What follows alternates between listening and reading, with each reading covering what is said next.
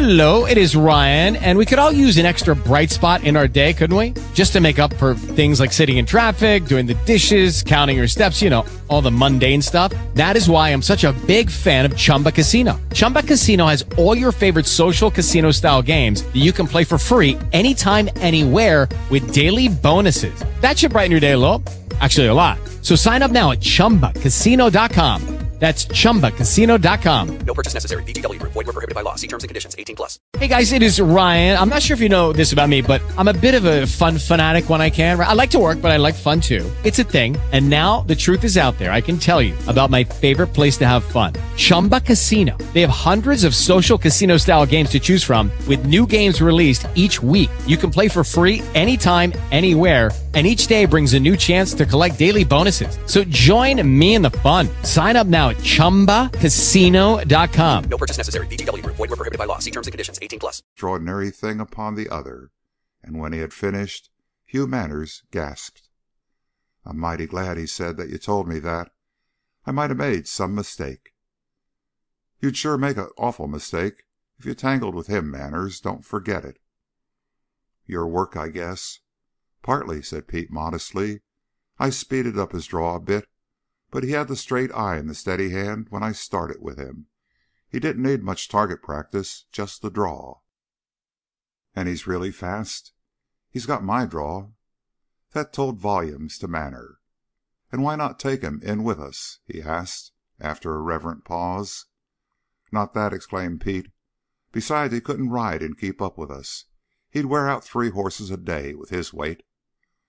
"Maybe we could find an extra strong horse. He ain't so big as to kill a good strong horse, Pete. I've seen a horse that carried." "No good," said Pete with decision.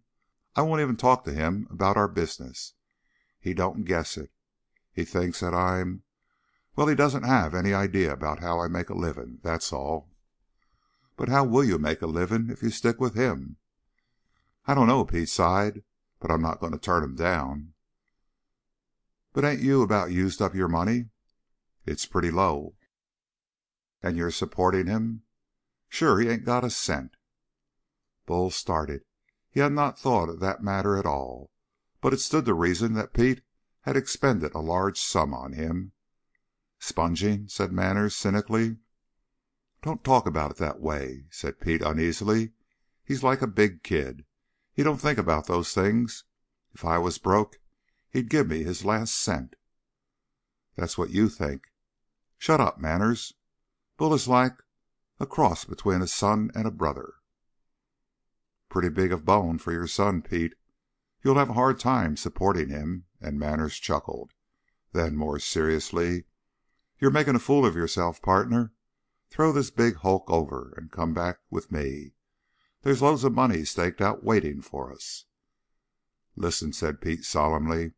"I'm going to tell you why I'll never turn Bull Hunter down if I live to be 100. When I was a kid a dirty trick was done me by old Bill Campbell. I waited all these years till a little while ago to get back at him. Then I found him and fought him. I didn't kill him, but I ruined him and sent him back to his home tied on his horse with a busted shoulder that he'll never be able to use again. His right shoulder at that." There was a subdued exclamation from Manners, but Pete went on. "Seems he was the uncle of this Bull. Took Bull in when Bull was orphaned, because he had to, not because he wanted to. And he raised Bull up to be a sort of general slave around the place. Well, when he comes back home all shot up, he tries to get his sons to take my trail, but they didn't have the nerve. But Bull, that they've always looked down on for a big, good-for-nothing hulk, Bull stepped out and took my trail on foot and hid across the mountains in a storm above the timberline. And he followed till he come up with me here where he found me in jail, accused of murder. Did he turn back? He didn't. He didn't want the law to hang me. He wanted to kill me with his own hands so he could go back home and hear his uncle call him a man and praise him a little. That shows how simple he is. Well, I'll cut a long story short. Bull scouted around, found out that the sheriff had done the killing himself, and just saddled the blame on me. And then he makes the sheriff confess, gets me out of jail, and takes me out in the woods. Now, he says, you've got a gun, and I've got a gun, and I'm going to kill you if I can. No use arguing. He goes for his gun. I didn't want to kill a man who'd saved my life. I tried to stop him with bullets. I shot him through the right arm and made him drop his gun. Then he charged me barehanded. There was a gasp from Manners. Barehanded, repeated Pete. That's the stuff that's in him. I shot him through the left leg. He pitched onto his face and then hanged if he didn't get up on one arm and one leg and throw himself at me. He got that big arm of his around me. I couldn't do a thing. My gun was squeezed between him and me. He started fumbling. Pretty soon he found my throat with those big gorilla fingers of his. I thought my last minute had come. One squeeze would have smashed my windpipe, and goodbye, Pete Reeve. But he wouldn't kill me. After I'd filled him full of lead, he let me go. After he had the advantage, he wouldn't take it. Pete choked. He concluded briefly. He mighty near bled to death before I could get the wounds bandaged, and then I stayed on here and nursed him. Matter of fact, Manners, he saved my life twice, and that's why I'm tied to him for life. Besides, between you and me, he means more to me than the rest of the world put together. Listen, Manners said after a pause. I see what you mean, and I'll tell you what you got to do. That big boy will do anything you tell him. He follows you with his eyes. Well, we'll find a horse that will carry him. I guarantee that. Then you can put your game up to him, best foot forward, and he'll come with us. Not in 1,000 years, said Pete with emotion. That boy will never go crooked if I can keep him straight.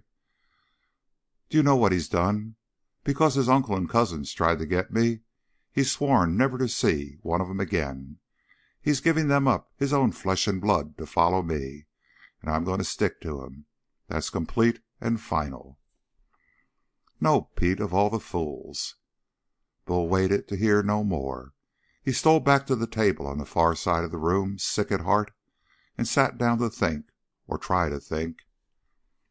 The truth came to him slowly. Pete Reeve, who he had taken as his ideal, was, as a matter of fact, he dared not think what. The blow shook him to the center. But he had been living on the charity of Reeve. He had been draining the resources of that generous fellow. And how would he ever be able to pay him back?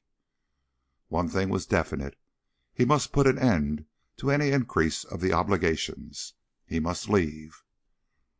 The moment the thought came to him, he tore a flyleaf out of the book and wrote in his big, sprawling hand, Dear Pete, I have to tell you that it has just occurred to me that you have been paying all the bills, and I've been paying none.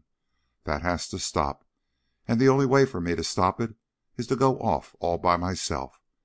I hate to sneak away, but if I stay to say goodbye, I know you'll argue me out of it, because I'm no good at argument. Goodbye and good luck, and remember that I'm not forgetting anything that has happened, that when I have enough money to pay you back, I'm coming to find you, if I have to travel all the way around the world. Your partner, Bull. That done, he paused a moment, tempted to tear up the little slip. But the original impulse prevailed. He put the paper on the table, picked up his hat, and stole slowly from the room. End of chapter 12.